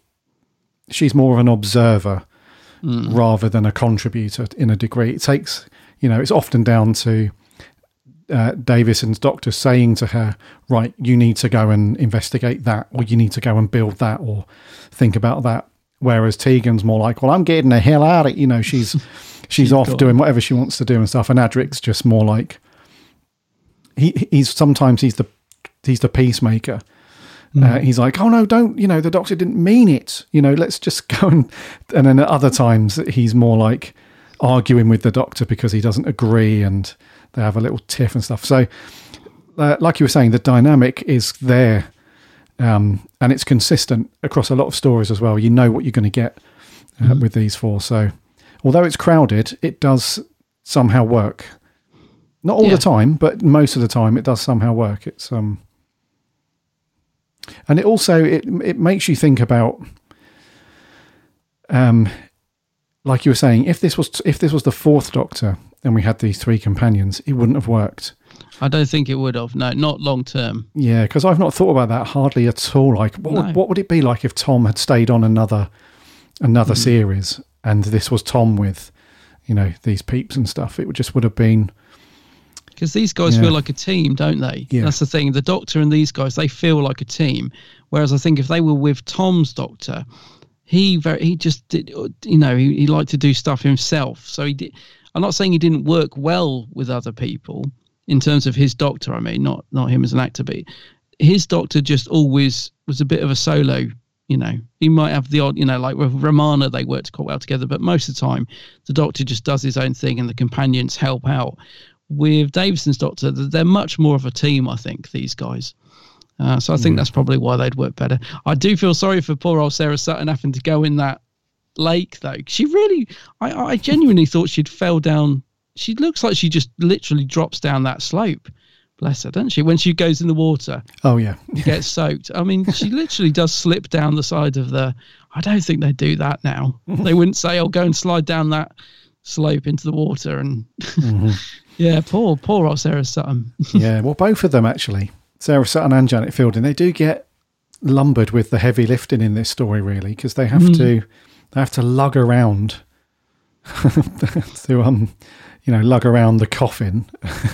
Yeah, which is probably not very heavy. It's probably made of plywood or MDF or something. It's probably quite light, but they're carrying that thing through various fields and overgrown stuff, and then you have them Janet was a bit.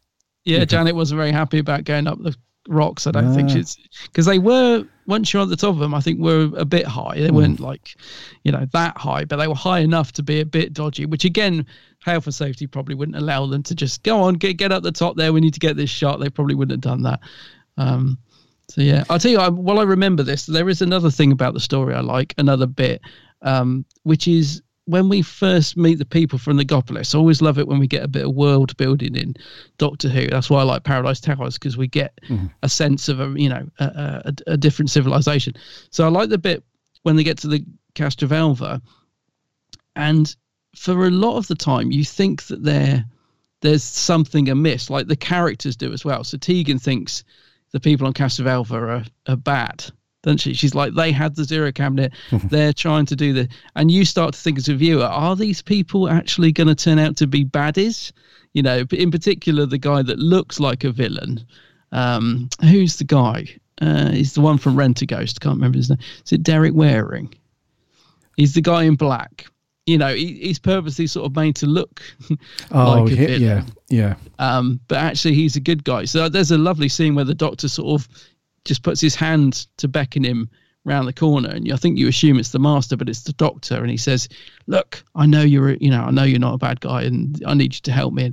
And so sort of suddenly you realise that actually they are just innocently, doing these things. They're not trying to sort of do anything bad towards the Doctor. But I like that. I like the fact there's a little bit of uncertainty of are these people good or are they bad? Is this all part of the trap, or are they part of the plan, sort of thing? So that's quite a good bit of writing.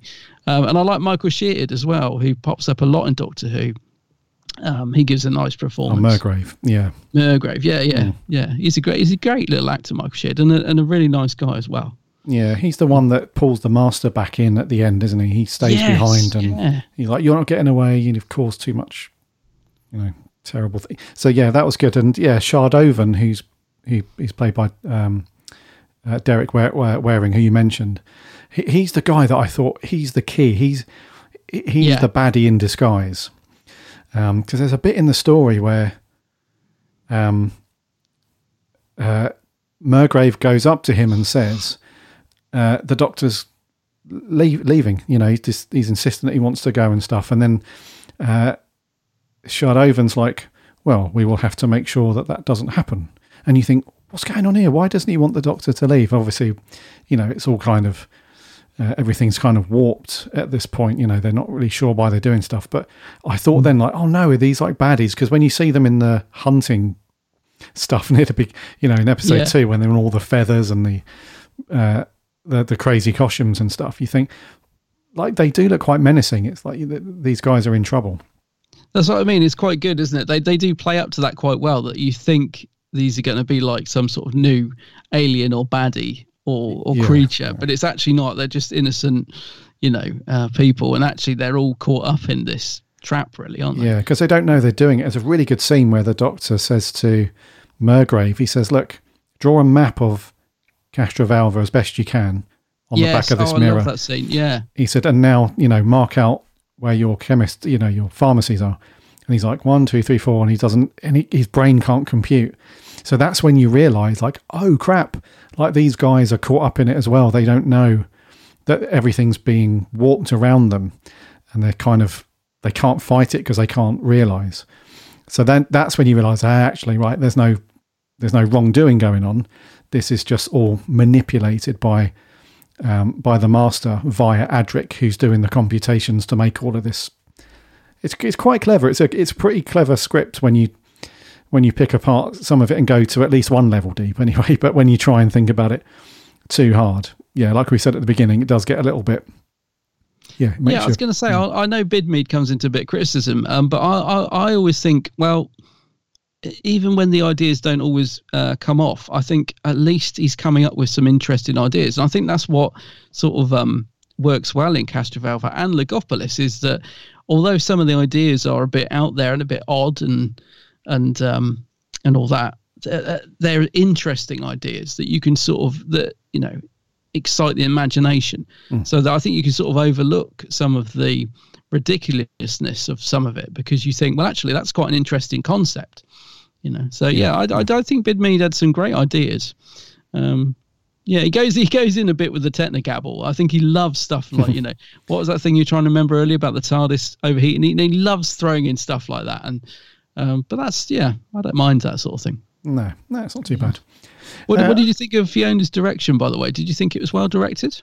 I was going to say, I think in terms of production stuff, you can tell we're getting into that part of, as you progress through Doctor Who, throughout the classic years, you do have these kind of ebbs and flows where all of a sudden there'll be a story and you think, bloody hell, they had a little bit of money here because, the sets look really good, or they've gone out location loads, or there's some good effects. And then you have this kind of sort of downward kind of thing that happens for a couple of years in Who, where you think, right, the BBC have really sort of clutched on the money at this point. I think this is kind of a little bit of a slippery slope for me. From this point onwards with Doctor Who, you can really tell that the BBC are reining in a lot of the budget. And I think that's, I think have you read John Nathan Turner's book? I'm pretty sure you've. What, The Life and Times of... Yeah, I've read it, yeah. I think a couple of the occasions where he's really flipped his lid is about, him not having as much budget and stuff like that other shows at the BBC were getting at the time, and it was a constant battle for him when he was trying to speak to the execs at the BBC and saying, look, the ratings are still good, I need more, I need to be able to produce a good show sort of thing, and they never budged, obviously, and he always had a shoestring budget and stuff. But for me anyway, from Davison's era onwards, you can really tell that apart from the odd little moment here and there, they were really reined in on money, because the sets look quite cheap. If that, even though they had to, like the big fireplace that was the Master's TARDIS at one point, and some of the staircases and other bits and pieces, and even like the big metal web thing that Adric was. Well, that's just the Zero Room painted black. Exactly, mate. Yeah, and it's just reused. Yeah, all of those metal bars and rods and stuff. You can see all the welding marks on it and stuff. They just very quickly knocked these things up because they had no money, and the sets are quite small as well. They are quite contained. So production wise, I think they're really sort of getting in their heads around, right, okay, we're never going to get any more money from the Beeb now, so we're going to have to be sort of innovative with how we do this stuff. So I think with some of the sets, a lot of it's meant to look like stone and marble and all that sort of stuff, and they've tried to weather it and stuff, but it just starts to look really cheap now. Whereas before, from Baker's era and then previously, although you knew it was cheap, there was a certain charm to that, if that makes sense. Whereas now it's like, we know it's cheap, but you've tried to make it look not cheap, but as a result it looks cheaper than what. Yeah, I hope I'm making sense with that. I think I know what you mean. I was going to say I do like the sets, but yeah, they definitely do, yeah, there's definitely a budget thing here. I mean, you said about the ratings, this is getting 10.4 million viewers around that sort of mark, so still, like you said, still getting great viewing figures. I think, wasn't it to do with the budget as well, was the department that made Doctor at the time was it children's department or something, so that meant it got a smaller budget. I don't know, there was all sorts of reasons, but yeah, the way I would put it is they're getting the most out of what they really make the most out of what they've got, I think, and credit to J&T for that. Really, they really managed to get the best out of very little that they were had to work with, I think. No, I agree, mate. Yeah, and the next couple of stories onwards, I mean, what's the next one? Four to Doomsday. That ended up raking in, I think it's like 9 million viewers per episode. And then the next one after that, what was that? Kinder. Was it Kinder? I'm pretty sure that was like 8 something, 9 point something. So in reality, the BBC should have been like, this is, I don't know what it was about the execs around this, because I think it stemmed from a lot of them just thinking that this was a kid's show still, like you were saying, it was part of the kids. Yeah, they just didn't have any time for it, did they? Yeah, and they didn't, I feel anyway, that very few of them took it seriously as a proper science fiction show, so it ended up just being this, Anyway, we can talk for ages about that stuff, but... Yeah, I was going to say, this season ends with Time Flight, and by then you can really see the budget. I mean, that's when even Peter, I think, said, didn't he, that when he saw the sets for Time Flight, he just thought, what the hell's going on? I've got to get out of this. And I think, is that when he decided to leave, or was it the next season? I can't remember. But yeah, even by the end of the season, money had completely dried up. And just going back to Fiona Cummings, because I thought the direction was good. I think she tries a few things. There's a couple of nice shots of Tegan and Nyssa at the TARDIS, where she sort of framed it, where you've got a slightly different angle and stuff. So I think she tries a few things. But Peter Davison says in the making of for this story that he thought he liked Fiona a lot, but he felt like she was a bit old-fashioned in her style, and he uses that phrase which we always use. He says she was very much point and shoot, and I think there are some scenes like that, in particular in episode 3, when we just get a lot of walking around and the shots are very static. It's just shots of literally just someone walking from one end of the screen to the other. So yeah, I don't know, there are bits where I think she's done some great stuff, but other bits, I agree with Peter Davison, perhaps a little bit static in the direction. Yeah. But I think overall it's all right. I think overall it's good. No, you took the words out of my mouth with that stuff, really, did. It's very static, a lot of it. It's even when there's some, you think it's going to get a little bit, they were going to enhance the sort of action, the very few action scenes that we have. Like at the end when everything's collapsing and the master's trying to get away. Even then the camera's just at one point. You know, it's just filming upwards and everyone's grabbing the master and stuff. And although the music kind of hypes up a bit at that point and, you know, it does seem like it's building to something, the camera's just very much, you know, on its Todd, you know, just shooting in one thing. And in some respects, that can work, though, in classic Coup. There is a really lovely old school feel about that where you just have a static camera and you have a few people walking along and they're having a conversation. But I think it needs to be balanced out, though, with, you know, some exciting stuff that happens elsewhere. But in this one, it did feel very much like that through most of it. Yeah. But, yeah. What do you think of the music? You mentioned the music as well, because a lot of it I like because it's very much of its time. The you know, all the sort of running around and it's a little bit 70s at times. And I even like the little pipe bit, but only for about the first couple of times. It's sort of, even though I like it, by about the fifth time of hearing that little flute bit of music, starts to grate a little bit. So for the most part, I like Paddy Kingsland's score, but it does get a bit samey. And I think by episode 4, you sort of had enough of the panpipe. But yeah, but for the most part, I like it. I think it suits the story very well. Yeah, I thought so. I quite like this one, actually. Old Paddy. Yeah, with this one. Yeah, it does get a little bit samey, I agree. As you're partway through episode 3, you think, okay, I've heard that little motif now sort of 10 times already over the last couple of hours, or last hour, sorry. So it does get a wee bit samey, but it's got a nice vibe to it, though. It's not too... it's not trying to reinvent the wheel kind of thing. It's not trying to be years ahead in terms of music. It's not doing any crazy electric synthesizer stuff too much. So it's fairly balanced. It's of its time, isn't it? For sure.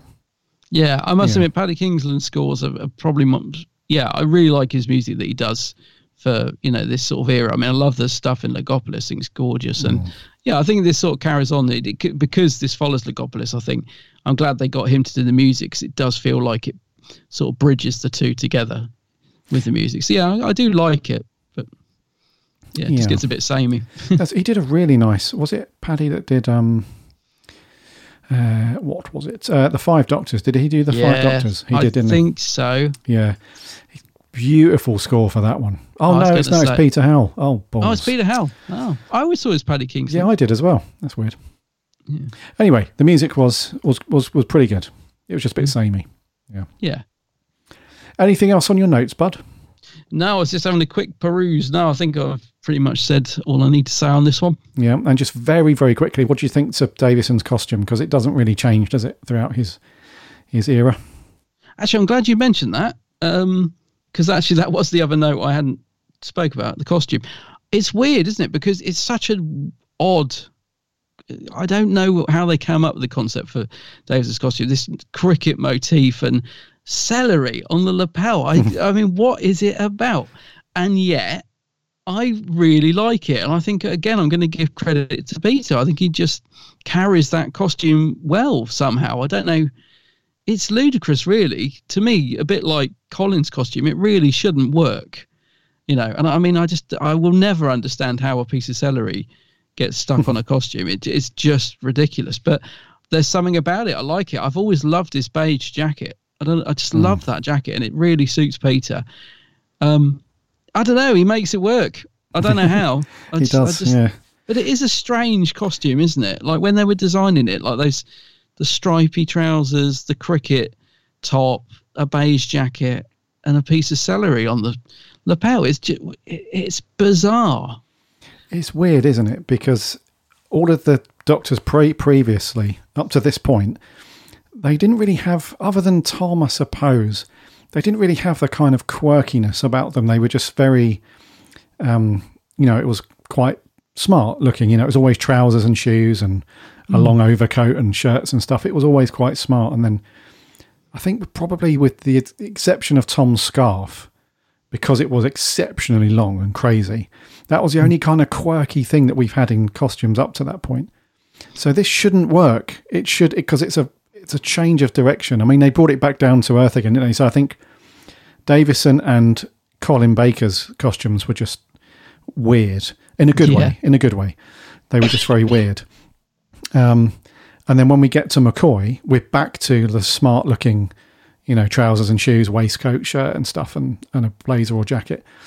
So it goes back towards that. Yeah, so just these two doctors, they just have a very quirky kind of out there costume that shouldn't work. It should, if you described it to somebody, they'd be like, what the bloody hell does that look like then? It must look awful, but he carries it off. I'll never understand the celery. And I don't think Peter did, because Peter hates celery. But I just don't know at what point they were sat there and said, yeah, the costume's up like 99% there. It's just missing.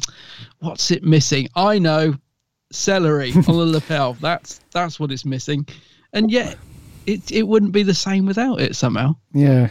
Do you think that at that time they knew about, because in the case of Androzani, the celery plays a bit of an important role, doesn't it?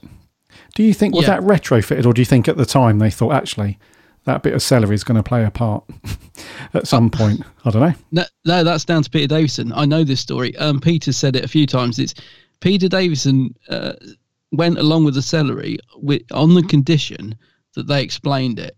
And he got to his last story and he's like, J&T, you have not, you got to explain this celery. So they finally did. But it's Peter that said, I'll wear it, but there's got to be a reason for it. And at some point you've got to explain it. And so they finally did. But I don't think they would have bothered if it wasn't because Peter insisted on it. Yeah. He spat it out the first time, in this story when he munches on it. He hates it. So do I, by the way. This is a true story. My partner tries to hide celery in my food sometimes, like I'm not going to notice. Oh, like Mum. And I always take it out and leave it on the side of the plate. I'm like, why do you do that? I'm not going to eat it. Yeah. My mum used to do that with Brussels sprouts. Yeah. It's like, Mum, these are the devil's work. Like, I can smell Brussels sprouts from 3 miles away. There's no way you're going to hide them under my nose. But anyway, Castrovalva. Let's put some scores on this. I think it's me to go first. Yeah, you go first. Yeah. I'm going to give this a 7, dude. A 7. A 7 out of 10. I think it's a good watch. I have no idea why it's a good watch, other than the obvious things of Davison's performance. I love Janet Fielding and Sarah Sutton. I think they're very good. Matt Waterhouse gets a bit big for his boots, although he's kind of cool. Not really feeling Anthony Ainley, and the music's pretty good. Other than that, it's a weird watch. It's a bit slow in places, but still good. Yeah, it's an odd one. I think enjoyment factor for me, it would be an 8, but looking at it in a critical, analysing way, it is a strange story, and it does have its faults. So I'll give it a 7.5. But I do really like it. I've always really liked Castrovalva, but I can't really go to an 8 because I consider an 8 to be a strong, you're getting near sort of 8, 9 strong story level. And I think this is good, but it is not quite there. But yeah, it's a good one. I do like it. Right, cool.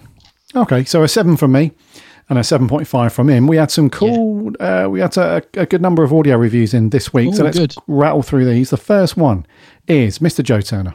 Castrovalva is a decent episode, but a rather weak opener for one of my favourite classic Doctors. Whilst I enjoyed seeing Peter find his Doctor and all the references to his previous incarnations, I found the story slow, with way too much talking and not enough action. I liked the first 2 episodes on the TARDIS. It is dramatic and fun. However, once we go to Castrovalva, I found myself really bored. I do like the sinister atmosphere that is generated throughout the story by the Master, and the time loop is a haunting idea. Tegan and Nyssa are very good in this story and deal with the Doctor's regeneration really well. As for Adric, however, well, he didn't really do much other than attempt to threaten the Master. Towards the end, I find Peter begins to settle into his role as a 5th Doctor and puts on a good performance. It also has some lovely imagery and beautiful location work, and the ending was satisfying seeing the Master get his comeuppance. So overall, Castrovalva is an anticlimactic opening story for the 5th Doctor that remains rather dull throughout, as well as a little too complex for its own good, and ends up giving me a headache. So I'm going to give this episode a 5 out of 10. Thank you. 5. Headache. Oh dear. Yeah, a bit dull and too complex for its own good, says Joe. Also, it does wrap up quick, doesn't it? When it ended, I've forgotten how quickly it sort of is just everyone's just jogging towards TARDIS and it's all done with. It does wrap up a bit quick, this one. Yeah, it does. Thank you very much, Joe. 5 out of 10. On the evens, a 5. Moving on, this is Martin Arnold. Castrovalva, and the same to you. Sounds like a very rude word, doesn't it? I don't know how... I sat down to talk about this episode and I don't know what to say. It's so odd. It's kind of charming, but it's an odd change of pace after Logopolis. And in fact, it starts off quite frantic with the TARDIS hurtling into Event Zero after they looked up on CFAX how to fly the thing, because of course they did. It's just so bizarre. It's just...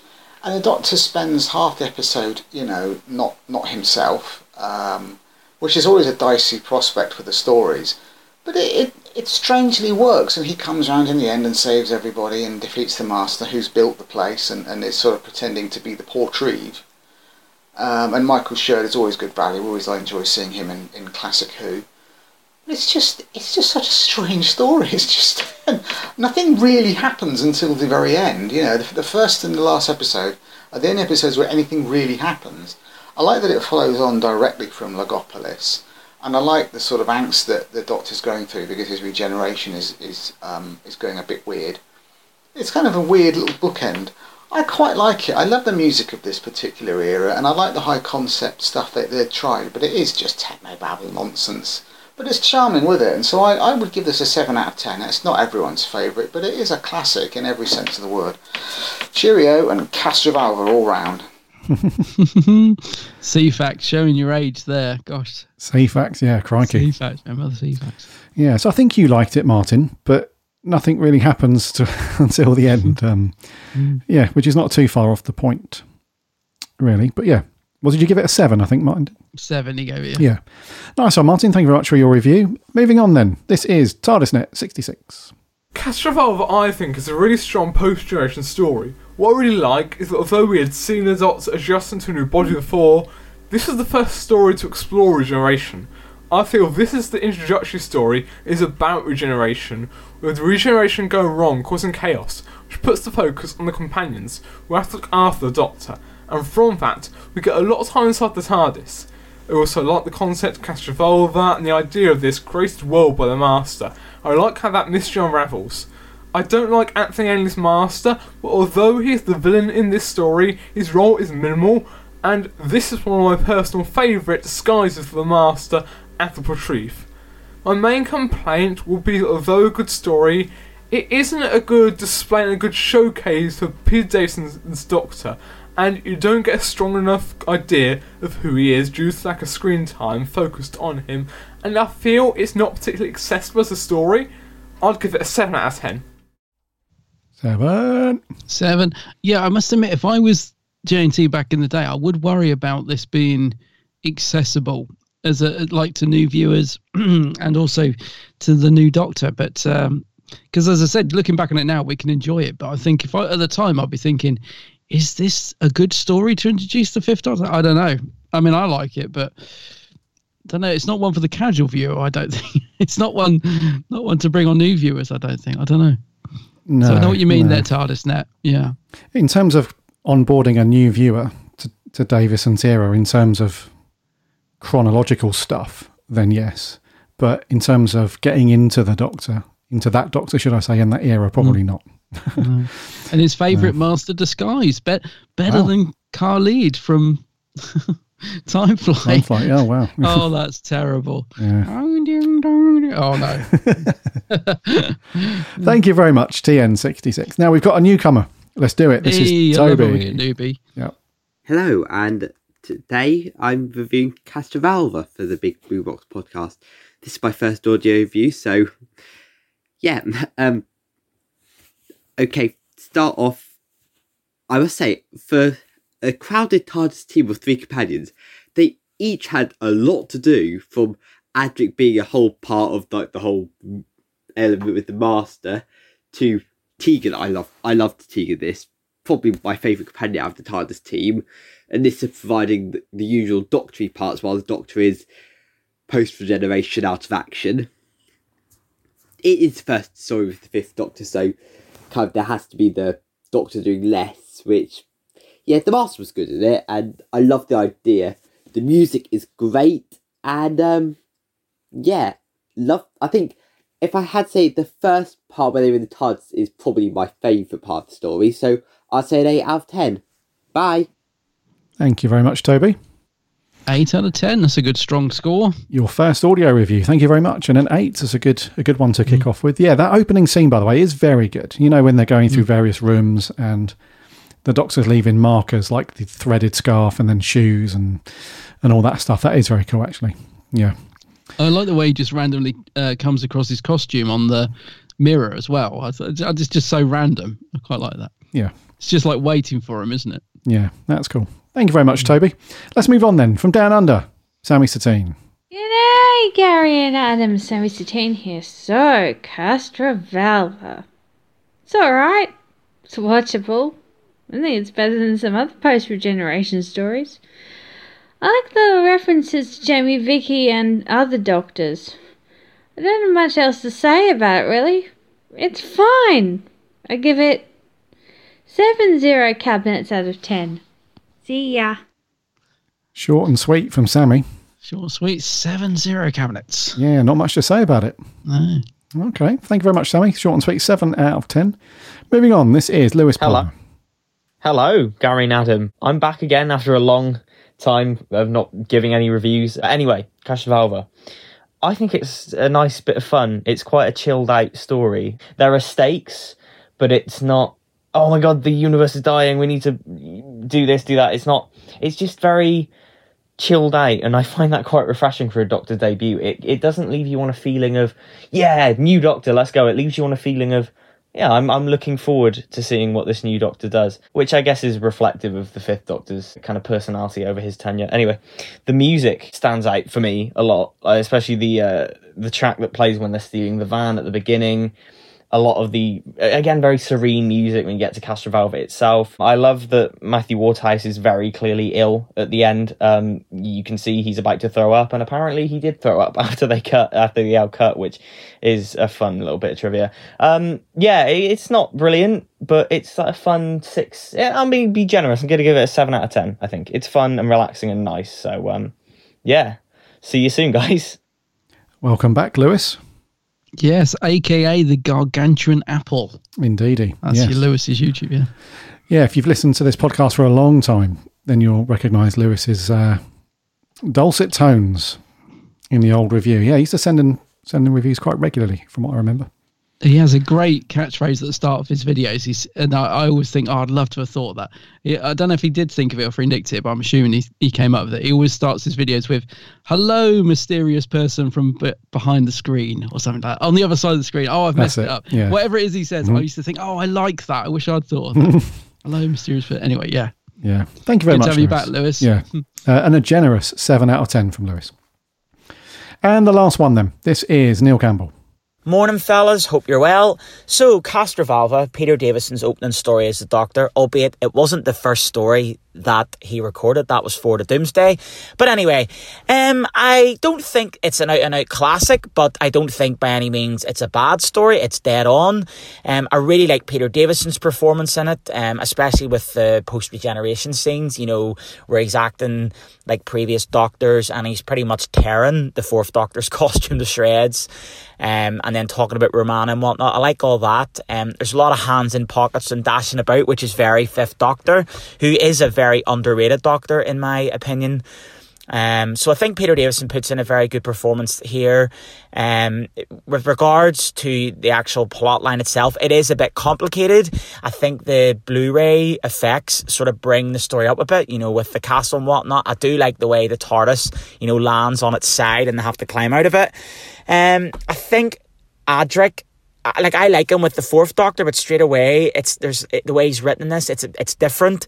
And he's a bit, all over the place a wee bit. The Master, as I said in Logopolis, is very menacing, but in this he sort of turns into more of a pantomime villain. So there were changes that way. But I like the whole index file idea and whatnot, and you can see the difference in location from Logopolis and Castrovalva, even though they're meant to be the same place. But it's not the weakest opening story, it's not the best opening story, but it's dead on, so I'll give it a 7 out of 10. Thank you. Yes, agree with a lot of that. 7. Number 7. Not the weakest, not the strongest. No. Okay, it's a fairly good summary of that. Thank you very much, Neil, and thank you to our other audio reviewers as well. You guys went above and aboard this week. It was really cool listening to your voices about how you felt about Castrovalva. Over on the socials, we had just a few. So on Twitter, Chippy T says, I find this a bit of a slog. The TARDIS corridors are replaced by castle corridors. The companions don't have enough to do for the 3 of them, and the Master is yet another cunning plan. Cricket adds bugger all to the Doctor's character. It's hard work. 4 for me this week. Oh dear, lowest score so far. Jordan Shortman, one of our writers, says one of my fave stories from Doctor Who. Really? The cast are instantly likeable and everyone gets a fair share of the action. The location is stunning and a solid script. Maybe a little complicated, for sure. Series 19 is my favourite and gets off to a great start. Nice one, Jordan. Yeah. Edward Giluli says there is some good imagery with the repeating staircases and some nice location work, but overall it's a bit dull, so a 6.5. And Sarah Louise, the running Whovian, says a great introduction to the 5th Doctor. Peter delivers a convincing regeneration and there's plenty going on, including lots of action scenes for the TARDIS crew who work very well together. An 8 out of 10.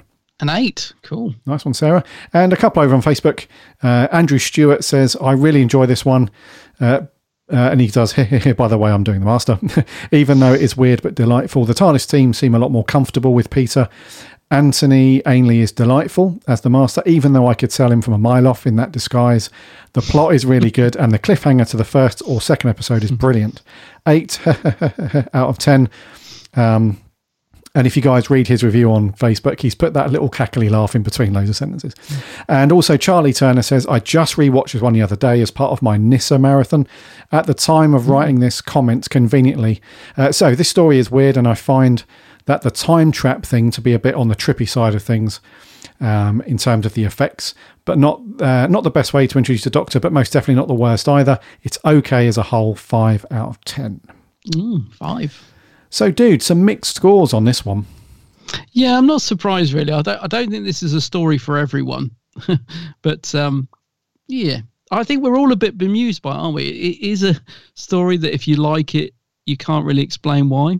Yeah. And it's also interesting that most people, and I think I include myself in this, like the first 2 episodes better than the last 2, and it's all in the TARDIS. It's really weird. They managed to get some great drama just out of the TARDIS interior, which is, something. But yeah, mixed bag there. Yeah, it is a mixed one, isn't it? Yeah, but thank you very much to everybody that's got in contact to give us your thoughts and reviews and so on. Next week, buddy, what are we on? Next week, Torchwood, Series 2. Still. We must be getting to the end of Series 2. I don't know what episode this is. This is the penultimate one, I think. Oh, is it? Yep. Okie dokie. It's called Fragments. Actually, the last couple of Torchwoods have been pretty good, I have to say. So I hope this is a good one. Yeah, Fragments. Fragments, indeedy. Rightio then. I think on that note, we'll stick a pin in it there for 322. Alrighty.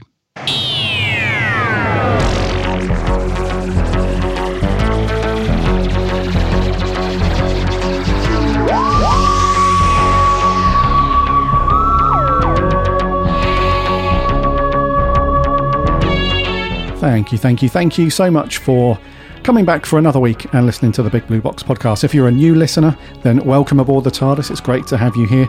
If you're an old-time listener, one of the grizzled ancients, then it's great to have you here also. Anyone that's listening to us in New York at the minute, I hope you guys are staying safe and stuff. It looks pretty horrendous what's going on over there at the minute. So I've spoken to a few of our listeners in the past anyway from NYC, so if you're over there, then I hope you're keeping safe. As Adam mentioned, we are going to look at Torchwood next week. We're going to continue our what feels like the forever run of series. Are we on series 2? Yeah. 2, yeah. Series 2. The penultimate episode, Fragments. So get your Blu-rays or your BBC iPlayer fired up and give that a watch, because we'll be asking for your thoughts as always. In the meantime, remember to follow our podcast on your preferred podcast app of choice. That way you won't miss a show when it lands every Friday. And all of our episodes are available on our website as well, which is bigblueboxpodcast.co.uk. You can listen to everything for free over there, as well as check out all of the amazing articles and reviews and stuff from our writing team. Go and check all of that stuff out. Also on the website is links to go off to the socials, Instagram, Twitter and Facebook. Come and give us a like and a follow over there. And we have a free Discord server as well. So come and sign up to that and chat lots of Doctor Who over there. Remember to also check out Adam's channel over on YouTube. It is, of course, The Geek's Handbag. Yes, Geek's Handbag. I'm on all the socials as well, Instagram, Twitter, and that old relic Facebook. Old relic. Nobody uses anymore. Oh, God.